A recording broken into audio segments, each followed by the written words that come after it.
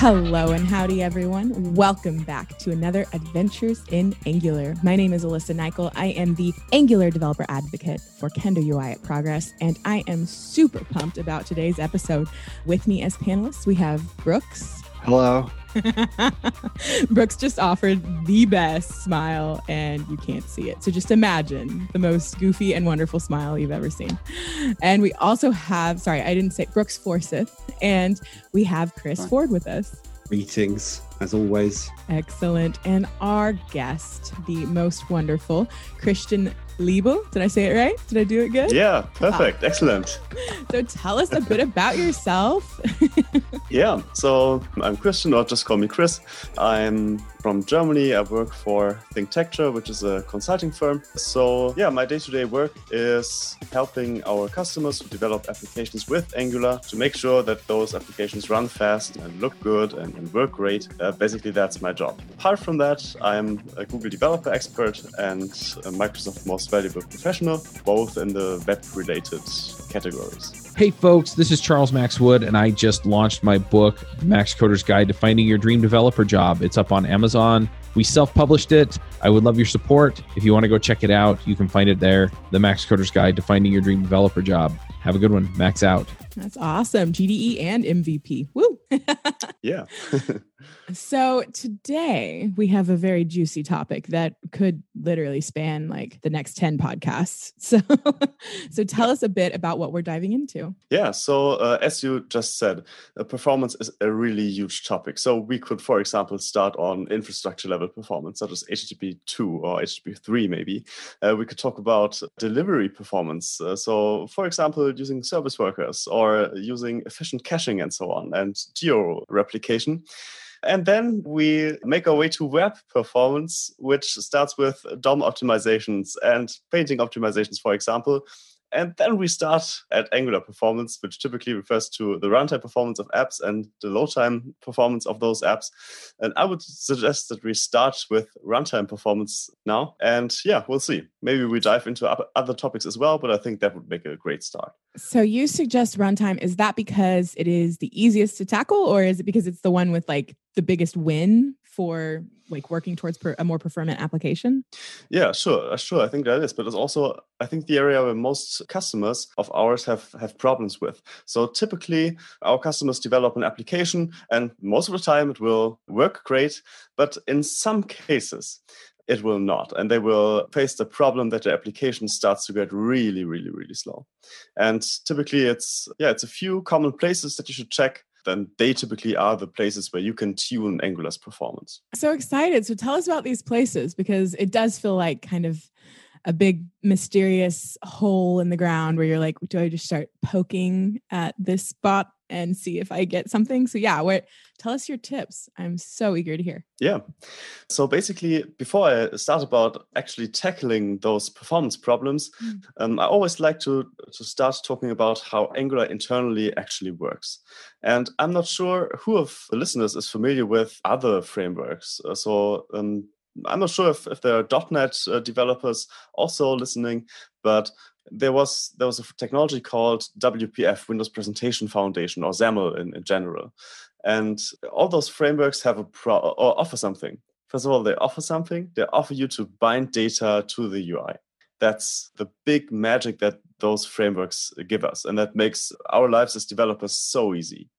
Now, the problem with those frameworks is that they somehow need to detect when such data field, an underlying field, has actually changed to then go and update the UI.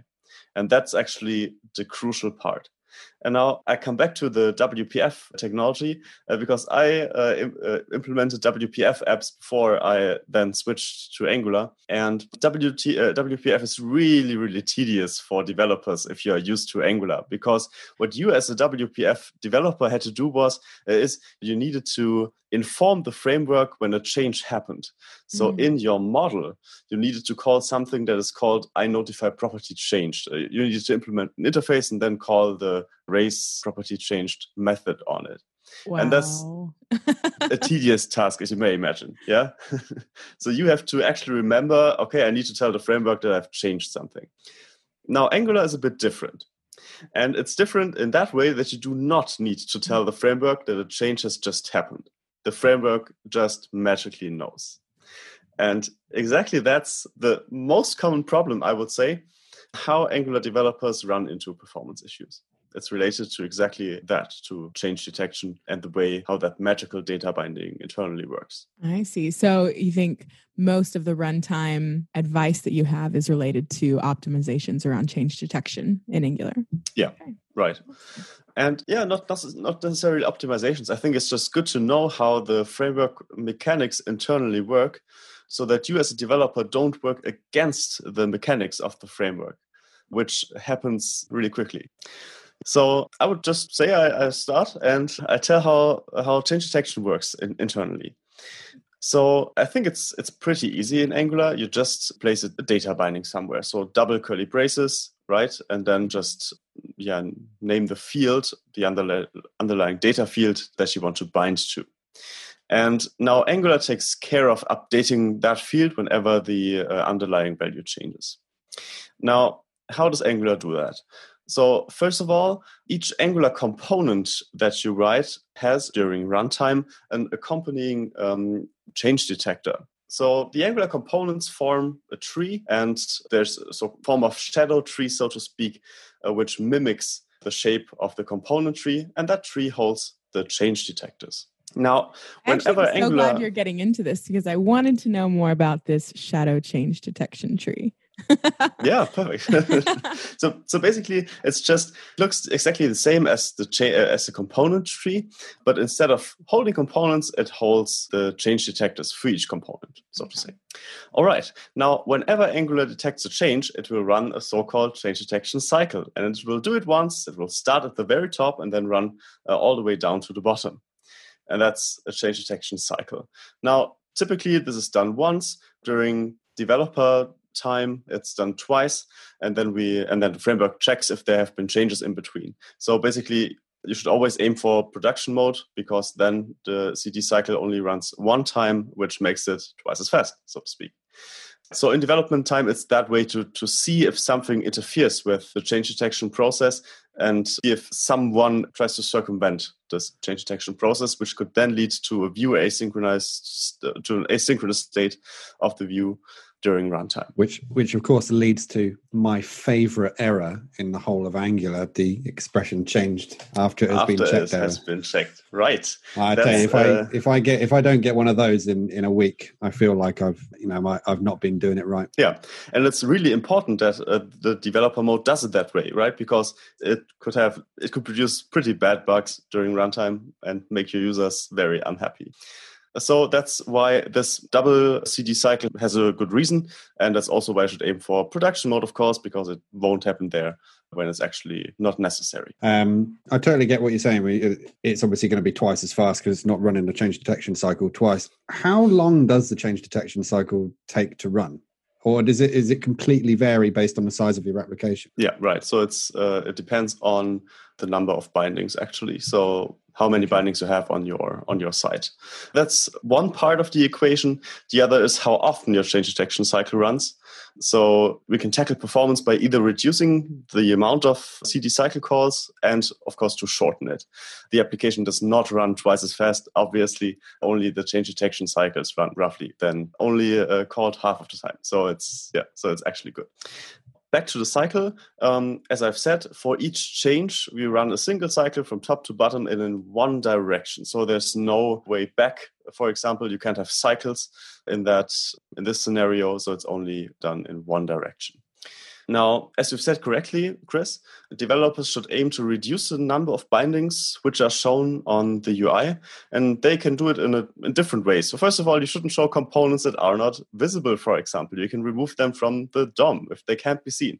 If you have a grid, the grids are typically that scenario where people run into performance issues because you have thousands of bindings maybe in a grid. What can help there is virtual scrolling, for instance, right? So you only show, again, the rows that are currently visible and maybe render 10 or 20 following rows, but not the entire grid with its 2,000 rows or whatever the amount of data that you have. That's the one part. The other part is you should also avoid binding to computationally intensive getters of functions, because they will call for each change per default. And so if you, have a really complex calculation that is done when you're calling a function, that is called each time when the change detection cycle runs. So back to the question, how long does such a cycle take? Again, it depends on the amount of bindings that you have. And it's recommended to have this change detection cycle as short as possible. And developers should aim for change detection cycle duration of 16 milliseconds at most, because that's the one frame, so to speak, for 60 hertz. So if it takes longer, your application will look as if it would freeze. So just to recap, you're saying for one change detection cycle run, you want to hit 60 milliseconds or under. Yes. And how are we timing this? How do you see? Stopwatch. Yeah, that's a really a good question, because we have some support from the Angular framework here. There's a thing called enable debug tools, and you can call that during the module bootstrapping. And when you call this method, you get some command line tools which you can execute or which you can call in the developer tools. So when you have your Angular application open, you can just hit F12. And then in the console of the developer tools, you can use command line debug tools. And if you then, all of these new as of 9, or have they existed? No, they've been around for a longer time. I cannot exactly say when they have been introduced, but it's a long time already. Okay. So what you can do then is on the console, say ng.profiler.time change detection. And this method will then measure the duration of one change detection run. And it will do that for either 500 milliseconds or 5 change detection cycles. So if your CD cycle takes really, really long, it will do it for 5 times at most. And if they're shorter than that, it will run for a maximum of 500 milliseconds. And then you can see the specific time of a change detection run, but don't forget that that duration may change depending on the view that you are. So again, on a view with less bindings, the CD cycle will be shorter, ideally, and on maybe a 10,000 line grid, it will be tremendously higher. Yeah, so we also have debug support from the framework for that, for exactly that reason. And I also always recommend to start running that debug tool first. So if our customers face performance problems, it's a really good recommendation to just run that debug tool to see if you have actually a change detection cycle problem, to eliminate the chance that it's something different. And if you see that the change detection cycle takes really, really long, then you could take some of the measures that, maybe we can talk about today. So is that the first thing you do when you're on a new project and you're trying to help them figure out why is their app so slow? You check out how long does it actually take to run a change detection cycle, and that'll let you know if you need to dive deeper down that path, basically? Yeah, so there are typical signals for Angular-related performance problems, and those are if you have a mouse move binding, for instance. So if you move your mouse and then the app performance drops, that's a signal that it's a problem related to Angular. If you have 2D or 3D visualizations in your application and then the performance again drops, that's also a hint that's actually related to Angular. Cool. I was just imagining you going through and literally counting the bindings. Well, you have 52 bindings in this view. So Yeah. this makes more sense. Actually, how do we reduce the number of bindings, right? If you've got a problem, you've got too many bindings, what can you do about that? Because quite often we have the bindings because we need them there, right? Reason, right? Yeah. But it sounds like maybe it's wrong. For fun. Yeah.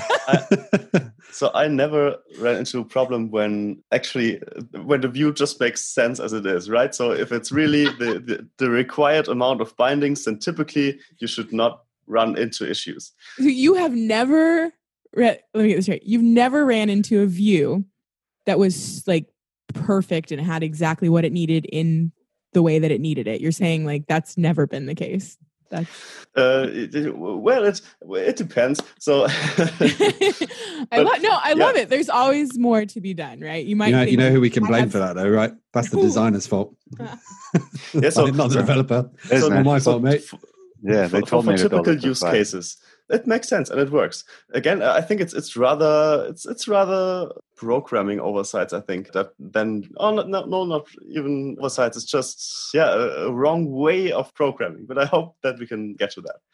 So now let's get back to the data binding thing that I just talked about in the beginning. So as I said, Angular, in contrast to other frameworks, for instance, magically knows when something in the application happens. So when it needs to refresh the data bindings, and Angular therefore uses a library.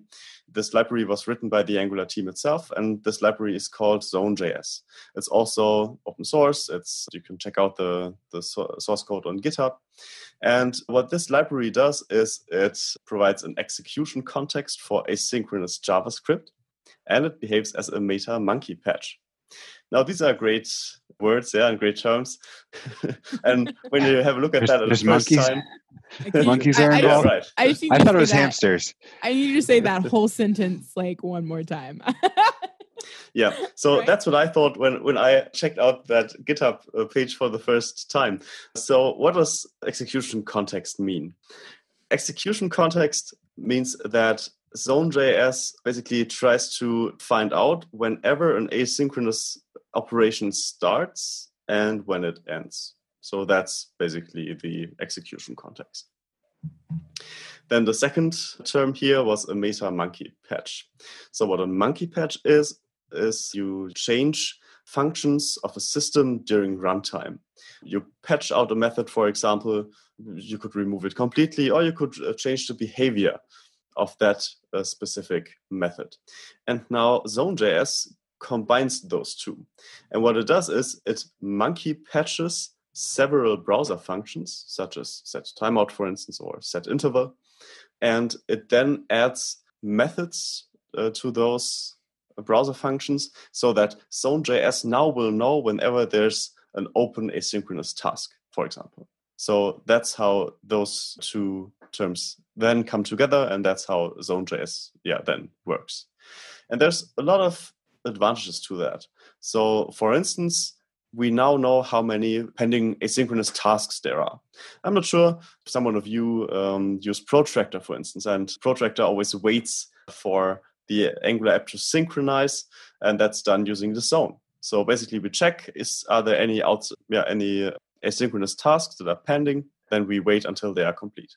Give us some examples of possible pending asynchronous tasks. Yeah, the most common mistake when you try to use Protractor is that you start an HTTP call, for example, directly. Oh no, sorry, HTTP call would work.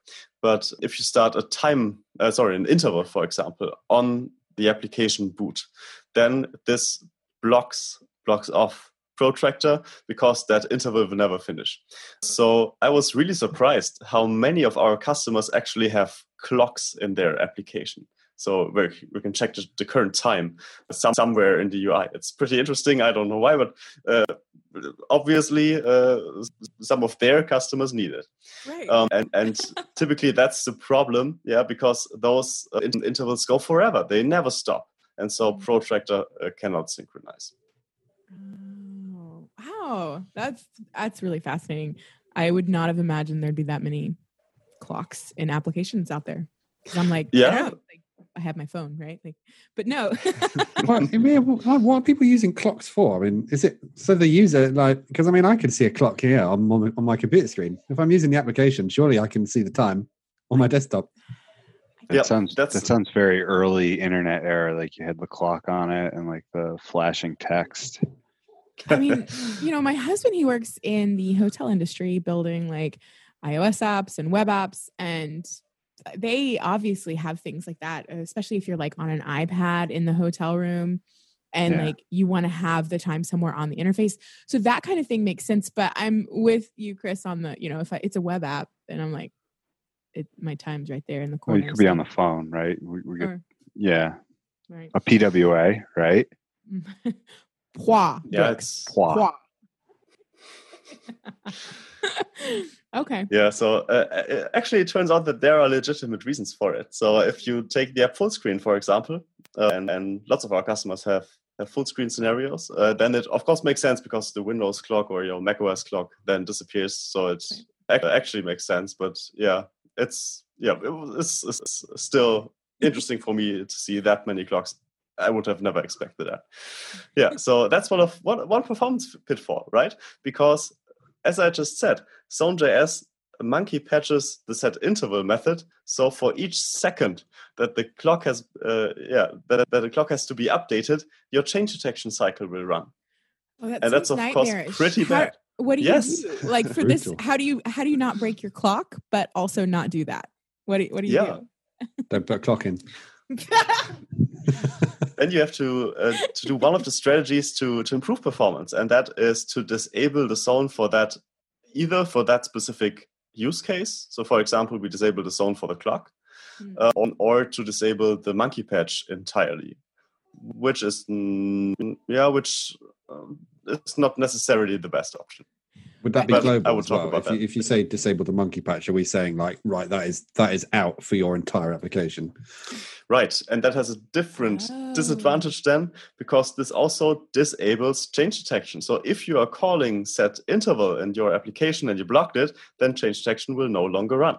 So maybe you can already see in where this goes to, right? So you have to sort of decide between that change detection magic and scenarios where it can lead to a really bad user experience. Well, I'm assuming if you disable monkey patching everywhere and you no longer have change detection, you have to then manually do it yourself, correct? Yes. So, okay. It's not like we can just be like, no change detection, we're fine. Okay. Yeah, you can absolutely do this. There's a switch when you bootstrap the Angular application to completely turn off the zone. And then what you would have to do is call application tick yourself, which will then refresh the app. So yes, you could turn Angular into a mode where you as a developer would have to take care of triggering change detection manually. And then at that point, you're like, why am I using Angular? Like, yes, that sounds awful. Like, why don't we just start clearing up our memory as well? You know, Chris, is there a suggestion that doesn't make me want to hate Angular? Is disabling because you said the very first option, not disabling monkey patching, but disabling, was it just change detection for turn off the zone in a particular area? Mm-hmm. Okay, well, first of all, how do you turn off the zone for a particular area? And second of all, is that going to cause us issues? Yeah, so the issue that it may cause in all ways and in all scenarios that we will talk about is that your view can then get asynchronous compared to your model, right? Because we dropped out of change detection for that area, for example. And so when we change something, it may not be reflected on the UI. So that's always the risk. And that's also why Angular developers should know about that. They should know about the mechanics of this. So change detection does not come for free. It does not work just magically and make everything right, but it can lead into those pitfalls. So if you turn it off on that zone, let's say you make a clock component, right? Mm-hmm. And you turn it off you turn it off by the component, I assume? You can, yeah. So as I said at the beginning, for each component that you have, you get a change detector. And what you can do on the change detector is to call the detach method on the change detector, and then your component will not be part of the change detection process anymore. Of course, you have to make sure and then call the detect changes method when something changes. But yes, that's one way of disabling the change detection on a component level. That's one way of doing it. Is that the change detector ref you have to inject? Yeah, exactly. Yeah, right. That's interesting. So, presumably, though, also the change detection cycle is going to run a little bit before you're able to make that call, right? It's because your component's going to fire up and that's going to run before you're able to switch it off, or no? I'm not directly sure. I could imagine that you can directly inject. Yeah, you can inject it during construction time, I think, and could then disable it right in the constructor. Yeah, okay. At least I could imagine. Yeah. So one thing that I wanted to say to Zone was that monkey patches should be clear now, but what is a meta monkey patch? Zone.js does it for nearly anything that can happen inside your browser. So for HTTP requests, for set intervals, set timeout, for add event listener, for a geolocation update, and so on and so on. But for example, if you're using Cordova, then Zone may miss some of those events, and then again, the application will not update automatically. So why would it miss some of them? That's weird. Because Zone patches most of the browser events that can happen, but if you're in a custom environment, and Cordova is such an environment, then it just doesn't know what could happen. And so it does not get informed, and so it will not start the change detection process. I honestly, if I was working in such an environment, I wouldn't even know where to start looking, like to see that like events are missing, basically. And that's why it's either slow or behind or not happening. Like, yeah, and that's why Zone is so cool, because it works so magically, but that's also why it can produce such weird bugs and performance issues. It's, as I said, that magic does not really come for free. Are you freelancing or moonlighting? Or maybe you've thought about going out on your own? Every week, we have a group of developers at various stages of the freelancing journey on the Freelancer Show to talk about becoming better at freelancing. We also bring in experts to talk about marketing, SEO, and delivering high quality to clients. So if you're interested in going freelance or you are freelance, check it out at freelancershow.com. Have you all heard the business about getting rid of zones entirely, like in the future? Yeah, so partly actually that is something that's being discussed. So if you're building a web component, for example, with Angular, you try to reduce the footprint of the components. And I think still as of now, Angular web components built with Angular are still very large compared to to web components built with other technologies. And that is because we have to put at least a subset of the framework into that web component as well. And that's what makes it a bit larger, and so on. Making a web component better, though, aren't you? Like comes with added Angular for free. Well, for extra download time. Yeah, it depends. So first of all, yeah, it's cool when Angular is there, and I think they're even smart enough to just use the existing instance if it's already there. But I'm not really sure about that. But the problem is when you have web components built with Angular and with React and with Vue, and with Stencil and with Lit Element. And when each of those web components brings its own 100 kilobytes library code, then still the application will get bigger than it should be. And so, yes, for Angular web components, not sure if it's already the final version or if it's already done now, but I think the idea is that you will not have a zone ship with it, and that you as a developer take care of invoking the change detection process for yourself. So when people are talking about that, they're not talking about getting rid of zones for everything. It's specific to web components. Right, yeah. So I also can't imagine that would happen, because, again, that's the big advantage of Angular. And I think it makes it so easy to start with this framework, and it will work perfectly for most of your use cases. But again, as I've said, so for example, for high frequency events such as mouse move event, or for visualizations which have a request animation frame method involved, which is called 60 times a second. Also, that method would call the change detection 60 times a second, for instance. And that's typically those scenarios where, the performance in Angular applications can drop. So many of these scenarios are just giving me cold sweats. Yeah, I love my change detector, because it's like my number one selling point of Angular. When somebody is talking about other libraries or frameworks and how they have to do all of their manual state management and such, and I'm like, I just don't have to worry about that. But now you're making it sound like this is like turning into a Stephen King novel, where like the change detector that I've been in love with for all these years is actually like some horrible murderous psychopath lurking in the background of my framework. So it's like when you own a robot and then they go to take over the world, right? Right. Yeah. Were you nice to your robot, or were you not? Yeah, that's what you got to ask about. Find out. Detection. Yeah. When the reckoning comes, you'll find out if your robot thought you were nice.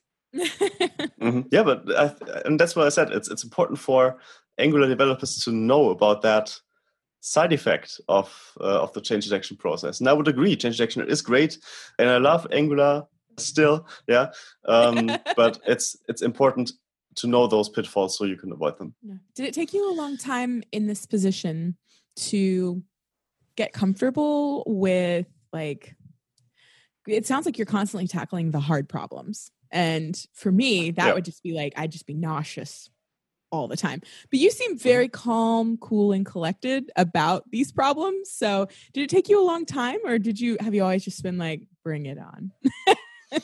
Yeah, so first of all, you're absolutely right. So typically we are the people that deal with the more complex problems. So we typically don't do pure implementation, but we work together with our customers, which is what we call guided implementation, or we draft architectures, for example, for their applications, or deal with the very specific problems. Certainly is one of them. Mm-hmm. So it's, again, typically you see some signals and you know, okay, that's problem X or Y or Z, and then you know what to do, essentially. But also, of course, the problem comes in different editions and variations. And you have to tackle problem A differently than problem B, for example. So identifying it is simple. Solving it is more complex then. Well, I very much appreciate you coming on and bringing on your expertise from everything that you've seen. I think we have like 15 more minutes to dive into. So I didn't know if you wanted to go more further into change detection, or if you wanted to hit on other things that you've seen. Yeah, we sure can. Yeah, what I said was different strategies of how to disable the zone, depending on the use case. And I think we talked about blocking of entire patches, right? So we talked about that set interval example for... not really for the clock, because I think it's overkill here. The disable method is good for the 2D scenarios, right? Or 2D, 3D visualization scenarios. When the internal library is calling request animation frame, again, which happens 60 times a second if you have a 60 hertz screen, and then leads to 60 hertz change detection rate. So in those scenarios, it's good to just disable the entire patch, because it's hard to isolate the code in the library, for example. Sometimes you can't even change it, or it wouldn't make sense to change it. So then it's reasonable to say, okay, let's just disable a request animation frame entirely. You can do that in the polyfills TS file. The code to do that is already there. It's just commented out. And if you want to disable that patch, you just remove the comment, and then the line is applied. There are also two other lines. One is for dropping or unpatching certain events, such as scroll or mouse move. Again, high frequency events, they happen really often. And you can disable the patch on so-called on properties, so on click, for example, if you don't want to patch them. And so if you're uncommenting these in the polyfill file, then that is application wide. Yes, right. So for the entire Angular app, yeah. Okay. So that's one strategy. I typically use that if the application uses visualizations. Okay. All you have to do is make sure that nothing will be changed in the model during the call of request animation frame. But typically that's, again, hidden from the developer anyway. So you don't get into temptations. So again, we have talked about just dropping sound completely. I have no idea where this is helpful. I just don't know. Yeah, so it's possible, but I've seen nobody that actually uses that. You've never had a client that you were like, we're gonna take out zones, just all of them. Okay. Cool. Yes. So for all of the projects I've seen, and it's been a lot by now, nowhere that would make sense. All right, so that one. Then disabling a certain patch. Then we talked about detaching a component from the change detection cycle, which will not make it a part of change detection. And that makes sense if you want to keep the DOM nodes in the view. So if you want to keep the component alive, but you want to disable the bindings. Typical scenarios are you have some sort of panel which is temporarily shown and it can be hidden, or if you have some debug tools that you only show conditionally, for example, but you do not want to unload the entire component. In that case, it makes sense to just detach the component for the time it is not visible. That's a strategy for those cases. So what does that look like? How do you you say is the component in use? No, then detach, and you're just doing that inside of a parent component? Yeah, you could be. Or maybe even the component knows for itself. That could also be. I think a good example, a visual example would be Chrome DevTools. So when it doesn't work the same way technically, because DevTools are completely unloaded when you close them, and I think they are completely reloaded when you open them. So it's not exactly the same, but it's the same visual effect. So sometimes you have something that is on screen, and sometimes it is not, and it may be quite computation intensive to bring it back. And so in that case, you just set display none on it, so it disappears from the screen, but you keep the component alive internally. And if you want to show it again, you just set it to display block or whatever, and then attach it to change detection again. And then it's exactly the way it was before. But you need to do it, and forget it. It might run. You bring it back visually, but nothing's connected, and you're like, yeah. Why Exactly. why would you do that rather than get rid of the component with an ngIf? Is it just because sometimes you might not want it to reinstantiate when it comes back, or? Yeah. Now let's imagine, and that's an actual use case, that you have lots of entries and lots of form inputs, for example, and the form inputs are styled in a custom way. Then it's Sounds awful. yeah. Then it will just, you will see it. It's noticeably slow to open that, and then it's better to just keep it and hide it for a moment, bring it back later. It feels Cool. cleaner Thank to you. me to hide it than to completely destroy it. But it sounds like you're on the opposite end of that fence, Chris, with wanting to. Yeah, I'm offended you would even suggest that. Yeah, No, I don't know. It's NGF. That's what it's there for. I guess I never really thought of that as being, an anti-pattern. It seemed to be the sensible thing, and it's kind of, and maybe this is just sort of where I've worked, but it seems like that's the sort of thing that would be picked up in a code review, right? It's like, oh, why are you hiding it with CSS? You should be using ngIf. But no, it is interesting. I hadn't really ever thought about, the intensity of bringing a component back in, especially with your horrific Frankenstein form component example. Yeah, so that's, no, thanks.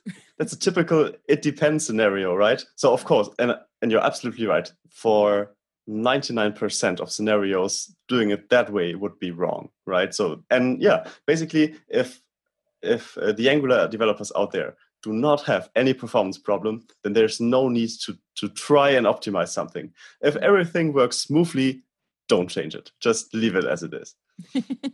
That's the most if it's not broken, don't fix it.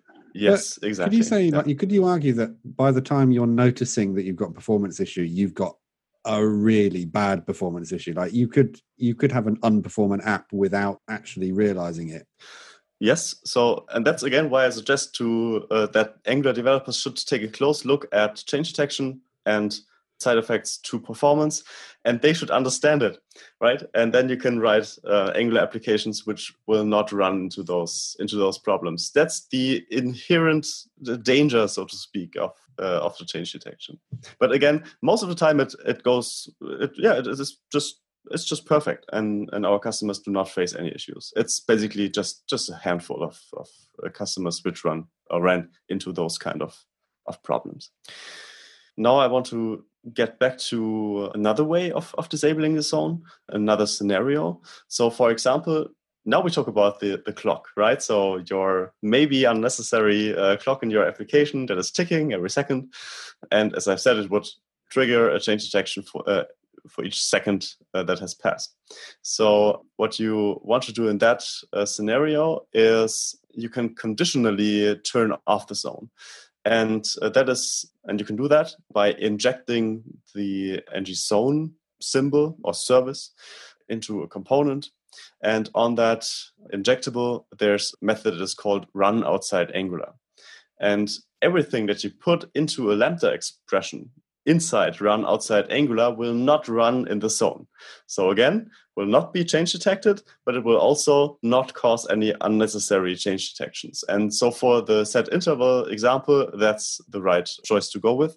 And again, that's also a method that fixes the protractor synchronization issues, right? Because Angular would wait for the app to synchronize. It will never do when you're using set interval, right? Start that right from the start.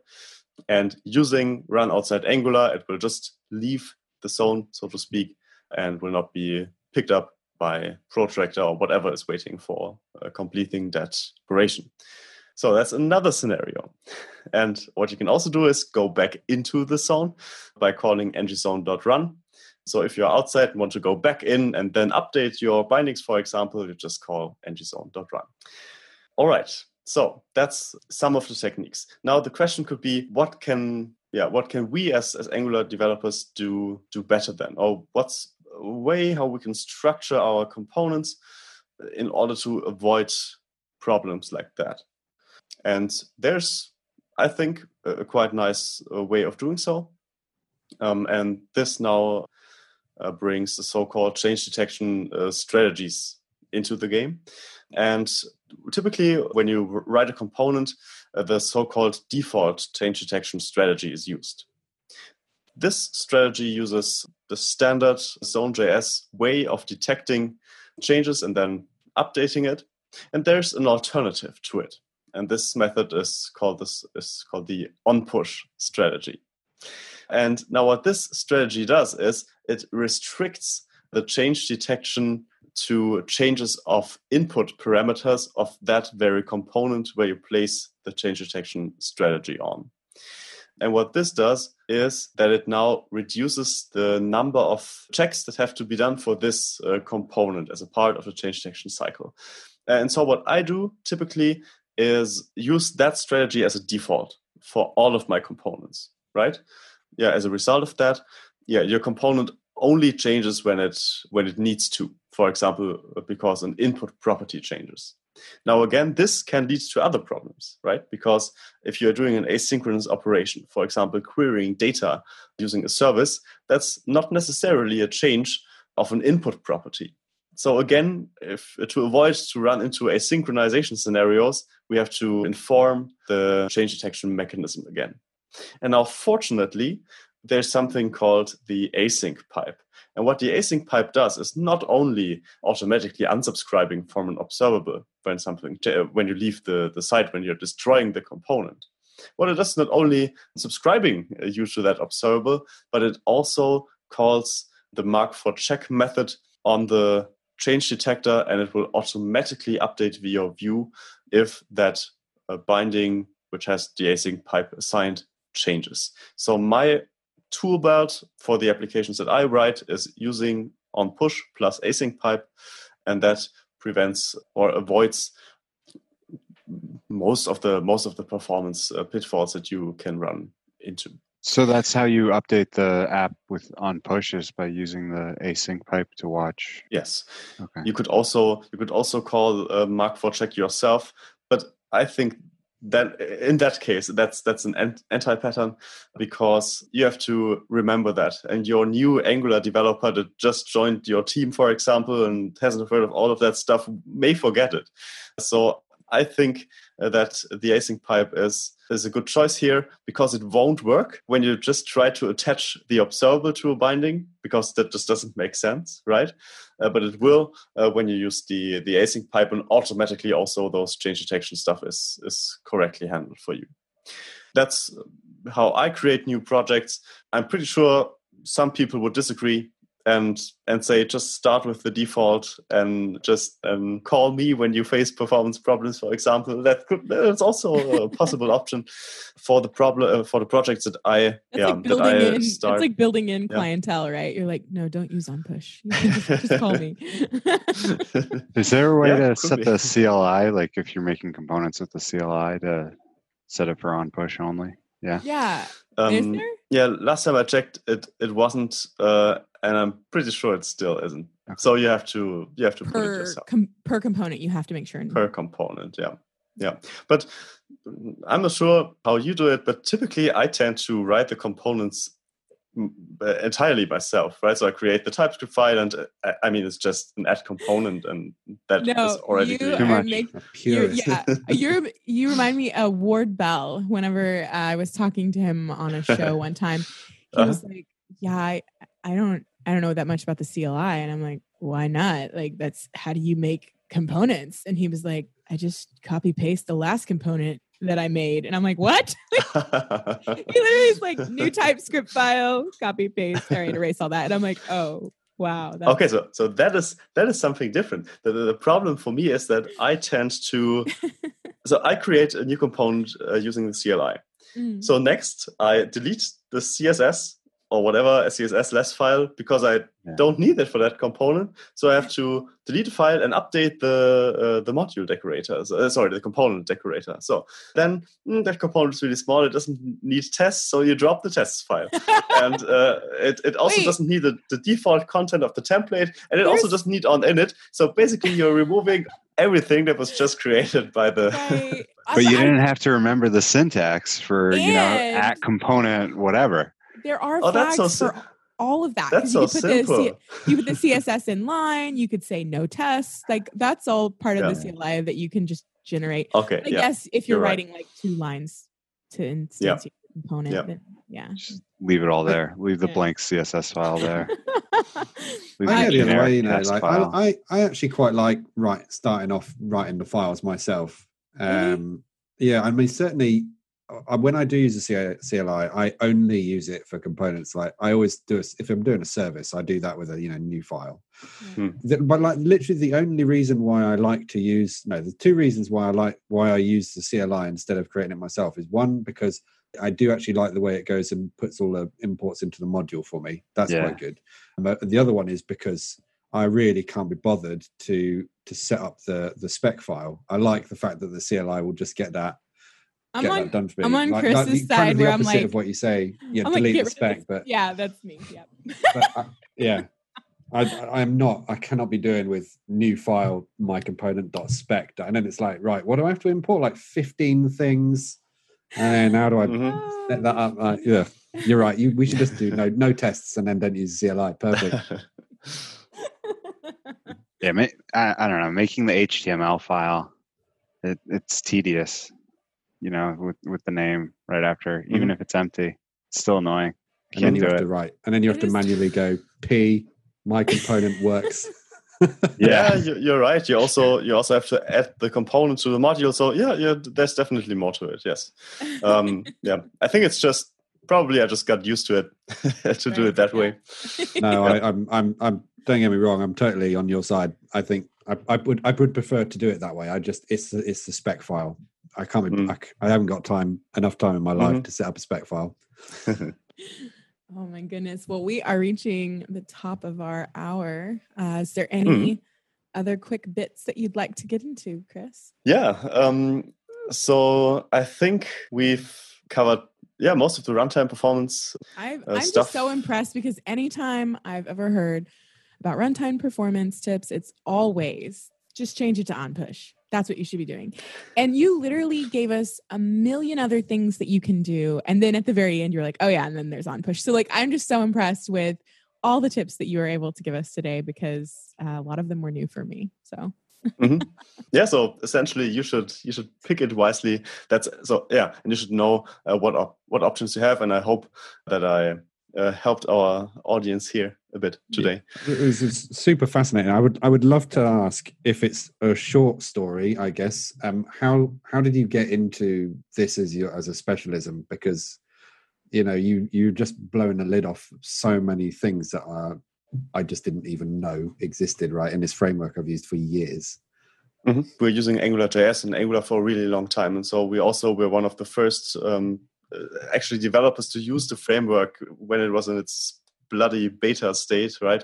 Or alpha, even alpha state. Now we started implementing a badge with it. That you can wear with pride. I worked with it in alpha. Like that's and so we saw the parts of the development of that framework, and so when you're the first one of the first ones to write applications with it, you also are among the first that run into issues like those. So consequently, you need to dig into the source code, find out what the problem is, and then you stumble upon all of that stuff that I talked today. And so now how does picks actually work? I think, can you tell me? Yeah, so we just go around and see if any of the panelists have picks, and then we will end the show on your picks and your contact info, so how people can find you. So Brooks or Chris, do either of you have picks for today? Hey folks, this is Charles Max Wood, and over the last few years, I've gotten to know a lot of great people within the Microsoft community, and specifically in the .NET area. One of our guests from JavaScript Jabber, Sean Clabo, actually reached out to me and said he wanted to start a show on .NET. And there are a ton of people out there that I feel like sometimes get neglected in the .NET space. So if you're one of those folks, you've been listening to maybe one or two of the other .NET focused or Microsoft focused podcasts for a while and thought, well, where's the devchat.tv style podcast for me in .NET? You can find it. It's at adventuresin.net. .NET is spelled out, DOTNET. adventuresin.net.com. Go check it out today. I just say I love the fact that we have a guest who has initiated picks themselves. I think that should be the benchmark.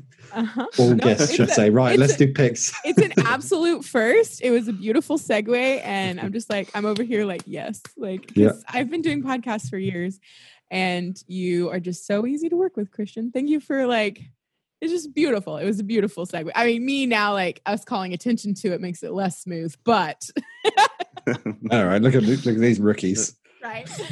Yeah. So picks, Chris and Brooks. I'll pick. I've got 2 picks. My first pick is putting clocks in your applications. That's my first. That's the first thing I'm going to do tomorrow. I'm going to raise a PR. Why we don't need a clock in this application? Like, you think you do, and here's how to do it properly. And here it is. Yeah. And then my more sensible pick is as we're recording this on the first day that UK lockdown is starting to ease. Hashtag second wave. And so last week I went to IKEA, and it's the first time in like 3 months that I've been to a shop that wasn't a supermarket. And it's a big leap. That's not just like, right? A mom and pop shop. You went to the mother of all shops. I know. I had to go as well. I've got a not quite 2-year-old who just trashed my bookcase, and I've been waiting for IKEA to reopen because they want to charge for delivery like 60% of the cost of the bookcase. Yeah, IKEA delivery is no good. No, I don't think so. But so I went to IKEA, social distance like a boss. But anyway, my pick is just doing something a little bit normal.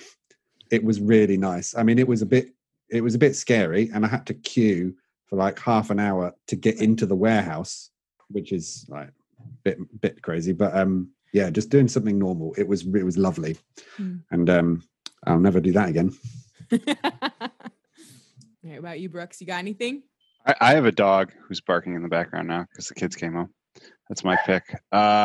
Also, I'll pick Sidecar, the Mac little application that you can get your Mac screen to go onto your iPad. I usually have a laptop, but lately I've been using a Mac Mini. So while I'm being cheap and not buying 2 monitors, I use the iPad as my second monitor, which has been really cool to hold the web console in. That's about all you can do with it, but it's good. Awesome. My pick is I've been twitching a lot with my fellow advocates at work. So twitch.tv/codeit.live. Weekly Wednesday afternoons I'm there, but also just like randomly dropping in for shenanigans. So check us out. And what time on a Wednesday is that? I want to drop in and just troll you. Oh, time zones. No, and in a nice way, make it so. Just start yelling other frameworks at. My coworkers are always like, "Hey, let's meet," and I'm like, "Yeah," and I'll give them a time, and it's not in their time zone, and so I'm like, it's really bad. I always have to use. I mean, it's not going to be in my time zone. Whatever you tell me, I'm gonna have to Google it. Central, and we're gonna have to do the math on that. But 2 p.m. Central on Wednesdays. Sounds like it might be past my bedtime. I'll Google it later. All right, Chris. Other Chris, the guest for today. What do you have as far as picks for us? Yeah, my pick is Pokemon. So when I was a kid, I used to play Pokemon. And recently nostalgia kicked in, and I wanted to play Pokemon Silver again. So the problem is that after 20 years, the internal batteries have all run dry. Because what those cartridges have is, well, flash storage was too expensive back then, so they have SRAM, and that storage needs to be backed up by a battery. And now, 20 years later, those batteries are dead. So also my save game was gone, and I was just so sad that I lost my save game. And so then I had to buy some soldering equipment and some new batteries. And now tonight I will fix those dead batteries in my old Pokemon cartridges. You could just play it on the browser. Like, What is Yes, I know. This is the on right best. now? You bought soldering equipment so you could fix your cartridge and play the original. Yes. This makes me so happy. Okay. It's like And what it Pokemon showed Sword me and was- Shield. No thanks. Where's my soldering iron? And my Game Boy. Yeah. You're gonna play it on a Game Boy as well. Yes, of course. Game Boy Color, the traditional are classic. you gonna get the thing. wire where you could, battle your like friends and transfer Pokemon? Yes, the link cable. Yeah. Yeah, the link cable. Yeah, Yeah. those Oh, got my banned hero. from And- recess at my school. Oh, It's very, like you know, what? it's bad. And basically, what it showed me is how crazy the technological development is. So that Oh, was yeah. just 20 years ago, and flash storage was too expensive. Crazy. Are you gonna upgrade the cartridge? You're gonna put an SSD in it. You should. I have to check how good my soldering skills are. I guess they are not not too great. Yeah. This bad boy's not I- breaking again. I just found you on the Twitters. I expect some sort of like picture of the soldering in action. So, yes. Yeah. Is Twitter the best way to like follow you, learn Yeah. what you're up to for the fans out there? Yeah, right. So I think Twitter is the best way. And it's just my name in one word. So it's @ and then Christian and then Liebel, which is IEEBEL. Yeah, and then you should find me. Oh my goodness. What an amazing show. Do you have any other parting words before we close it out? Gotta catch them all. Yeah, that's the best. That's the best way to end this. Excellent. Oh, thank you so much. Yeah, thank you. Bandwidth for this segment is provided by CacheFly, the world's fastest CDN. Deliver your content fast with CacheFly. Visit CACHEFLY.com to learn more.